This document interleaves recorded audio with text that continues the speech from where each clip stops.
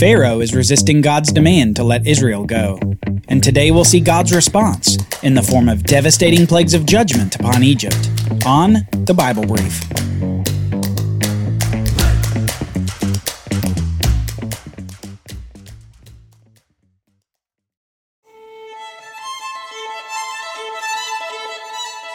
God's timing is not our timing. The scope of his thoughts are so vast compared to ours that we can't understand why he would apparently delay something that seems so necessary right now. But in every moment of God's intervention in the world, he's thinking of all people, all nations, and the direction of all history. Because at every moment, God sees the end from the beginning, and he sees every point along the timeline. At every moment, God is timeless, looking into time and intervening for his purpose. His purpose, to bless the whole world through his chosen seed of Abraham, Isaac, and Jacob. A seed who would come out of this nation of Israel. The nation who's away from the land of Canaan, enslaved by Egypt, with their Pharaoh rejecting God's demands to let Israel go. Pharaoh has asked, "Who is Yahweh that I should listen to him and let Israel go?" Well, soon, Pharaoh begins to find out exactly who Yahweh is, and exactly why he should obey this God called I Am. Because today, God begins to show his wonders to Pharaoh. Wonders of devastation upon the oppressive nation. Wonders that demand a new course of action from Pharaoh. Wonders that demand, "Let my people go." Moses is dejected and defeated.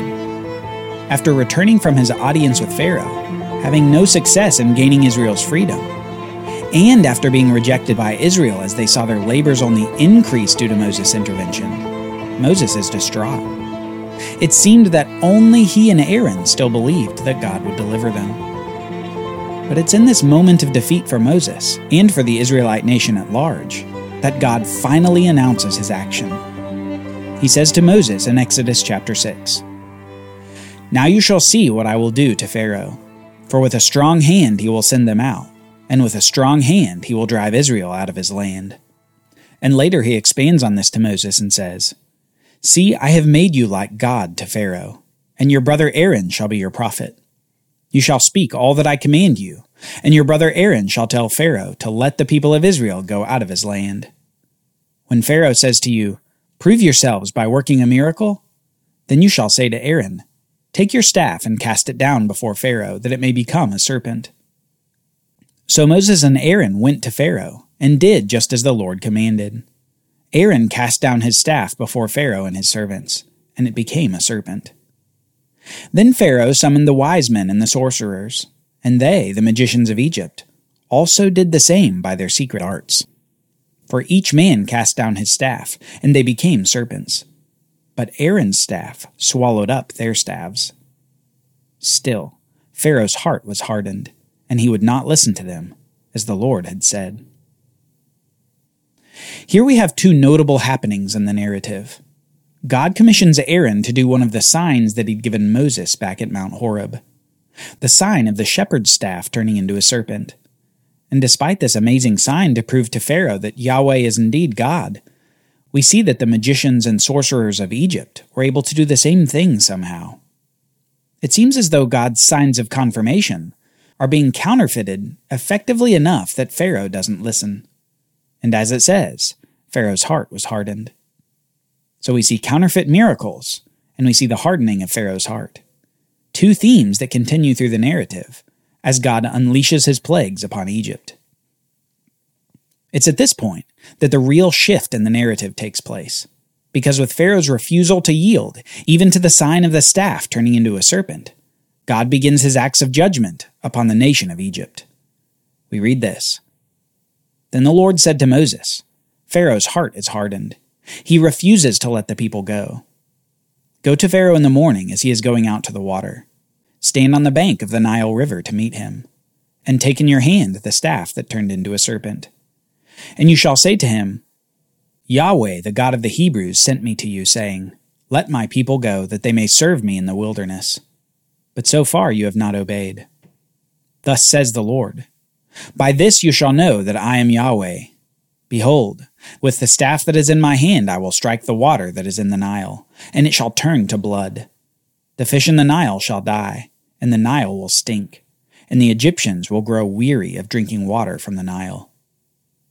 And the Lord said to Moses, Say to Aaron, Take your staff and stretch out your hand over the waters of Egypt, over their rivers, their canals, and their ponds, and all their pools of water, so that they may become blood. And there shall be blood throughout all the land of Egypt, even in vessels of wood and in vessels of stone. Moses and Aaron did as the Lord commanded. In the sight of Pharaoh and in the sight of his servants, he lifted up the staff and struck the water in the Nile. And all the water in the Nile turned into blood. And the fish in the Nile died. And the Nile stank so that the Egyptians could not drink water from the Nile. There was blood throughout all the land of Egypt. But the magicians of Egypt did the same by their secret arts. So Pharaoh's heart remained hardened, and he would not listen to them, as the Lord had said. Pharaoh turned and went into his house, and he did not take even this to heart. And all the Egyptians dug along the Nile for water to drink, for they could not drink the water of the Nile.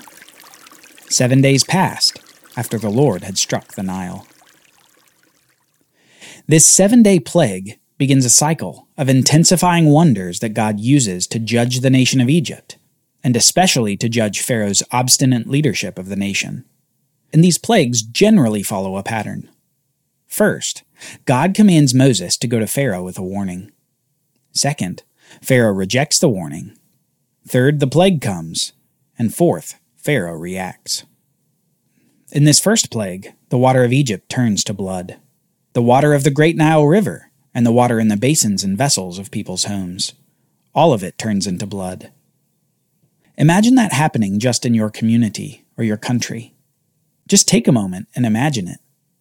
It's easier to read it on a page than it is to ponder it in your mind. Wouldn't it be awful and fearful? Wouldn't you constantly be trying to find some water somewhere that you could give your family? By day 6 of the week, the whole community would be parched and close to dying of thirst. You'd think that this plague alone might move the heart of Pharaoh to let the people of Israel go. But no. We read that the magicians of Egypt did another counterfeit by their secret arts. And apparently, this convinced Pharaoh that Yahweh wasn't really behind this event. Pharaoh's heart remained hardened. As a result, the cycle continues as the devastation expands, with plague 2. Then the Lord said to Moses, Go into Pharaoh and say to him, Thus says the Lord, Let my people go that they may serve me. But if you refuse to let them go, behold, I will plague all your country with frogs. The Nile shall swarm with frogs that shall come up into your house, and into your bedroom, and on your bed, and into the houses of your servants and your people, and into your ovens and your kneading bowls. The frogs shall come up on you, and on your people, and on all your servants. As you might guess, even after the bloody water, and after the threats of the deluge of frogs, Pharaoh still resists letting the Israelites go. So in Plague 2, God unleashes the frogs upon Egypt. Such a devastating amount of frogs that they come upon all the people, their food, their tools, and their beds. Inescapable numbers of frogs. Ribbits and slime of nightmares. Even despite another counterfeit from his own magicians, Pharaoh appears to crack under this pressure of the innumerable frogs. We read that Pharaoh called Moses and Aaron and said, Plead with the Lord to take away the frogs from me and from my people, and I will let the people go to sacrifice to the Lord.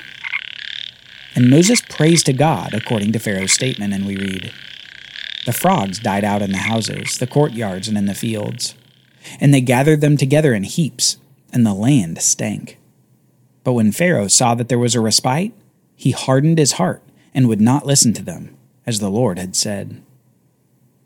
Note here that after Plague 2, we have an explicit mention of Pharaoh hardening his own heart. There's no ambiguity about it. He's actively resisting the command of God. This will be important to notice as we move on to more plagues. Then the Lord said to Moses, Say to Aaron, Stretch out your staff and strike the dust of the earth, so that it may become gnats in all the land of Egypt. So they did so. Aaron stretched out his hand with his staff and struck the dust of the earth, and there were gnats on man and beast.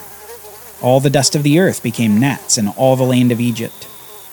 The magicians tried by their secret arts to produce gnats, but they could not. So there were gnats on man and beast. Then the magicians said to Pharaoh, "This is the finger of God." But Pharaoh's heart was hardened, and he would not listen to them, as the Lord had said. Think of the gnats right after the frogs. We know that the land was already in a state of awful odor. The fish and other water-dependent wildlife had died in the first plague. The frogs had died after the second plague. And now, as if in response to the odor, the gnats arrive.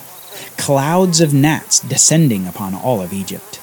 Gnats around every ear, flying into your nose and eyes, adding a subtle crunch to every bite of food.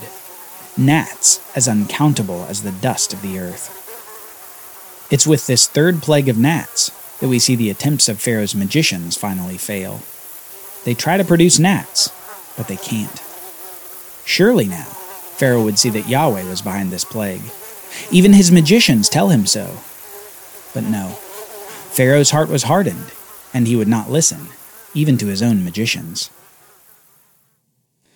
Then the Lord said to Moses, "Rise up early in the morning and present yourself to Pharaoh, as he goes out to the water, and say to him, 'Thus says the Lord, let my people go that they may serve me. Or else if you will not let my people go, behold, I will send swarms of flies on you, and on your servants and your people, and into your houses. And the houses of the Egyptians shall be filled with swarms of flies, and also the ground on which they stand. But on that day I will set apart the land of Goshen, where my people dwell, so that no swarms of flies shall be there, that you may know that I am the Lord in the midst of the earth. Thus I will put a division between my people and your people. Tomorrow this sign shall happen." With Pharaoh's hardened heart, even with the warning of the fourth plague of flies, he resists God's command. Even with the failure of his magicians to match God's power, Pharaoh will not let the Israelites go. And so throughout all of Egypt, except for Goshen where Israel was, God sends the flies. No longer was it the little gnats. Now it was flies. And the Hebrew here indicates that they were likely large horse flies. Flies that would bite and swarm upon man and beast. Swarms filling homes and kitchens and bedrooms. Inescapable flies.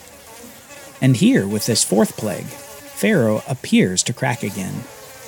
So Pharaoh said, "I will let you go to sacrifice to Yahweh your God in the wilderness. Only you must not go very far away. Plead for me." So Moses went out from Pharaoh and prayed to the Lord. And the Lord did as Moses asked, and removed the swarms of the flies from Pharaoh, from his servants and from his people. Not one remained. But Pharaoh hardened his heart this time also, and did not let the people go. Despite the plagues of bloody water, frogs, gnats, and flies, Pharaoh continues to harden his heart. He continues defying God's command, and he keeps lying to Moses to avoid the continued effects of the plagues. Israel, however, is perhaps beginning to see the light.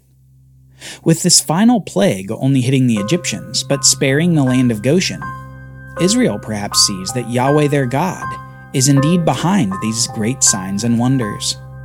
Even though they had rejected Moses, perhaps now they are beginning to see that God's using these plagues to do more than just free them from slavery. God is doing something great in history that means more than Israel's freedom. Because it's not just Egypt that will hear about these plagues. These great acts will make God's name known throughout all the earth, as everyone hears of the plagues upon Egypt.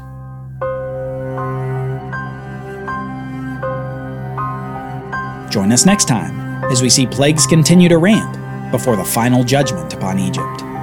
A judgment that will mean screams and wailing in every house of Egypt.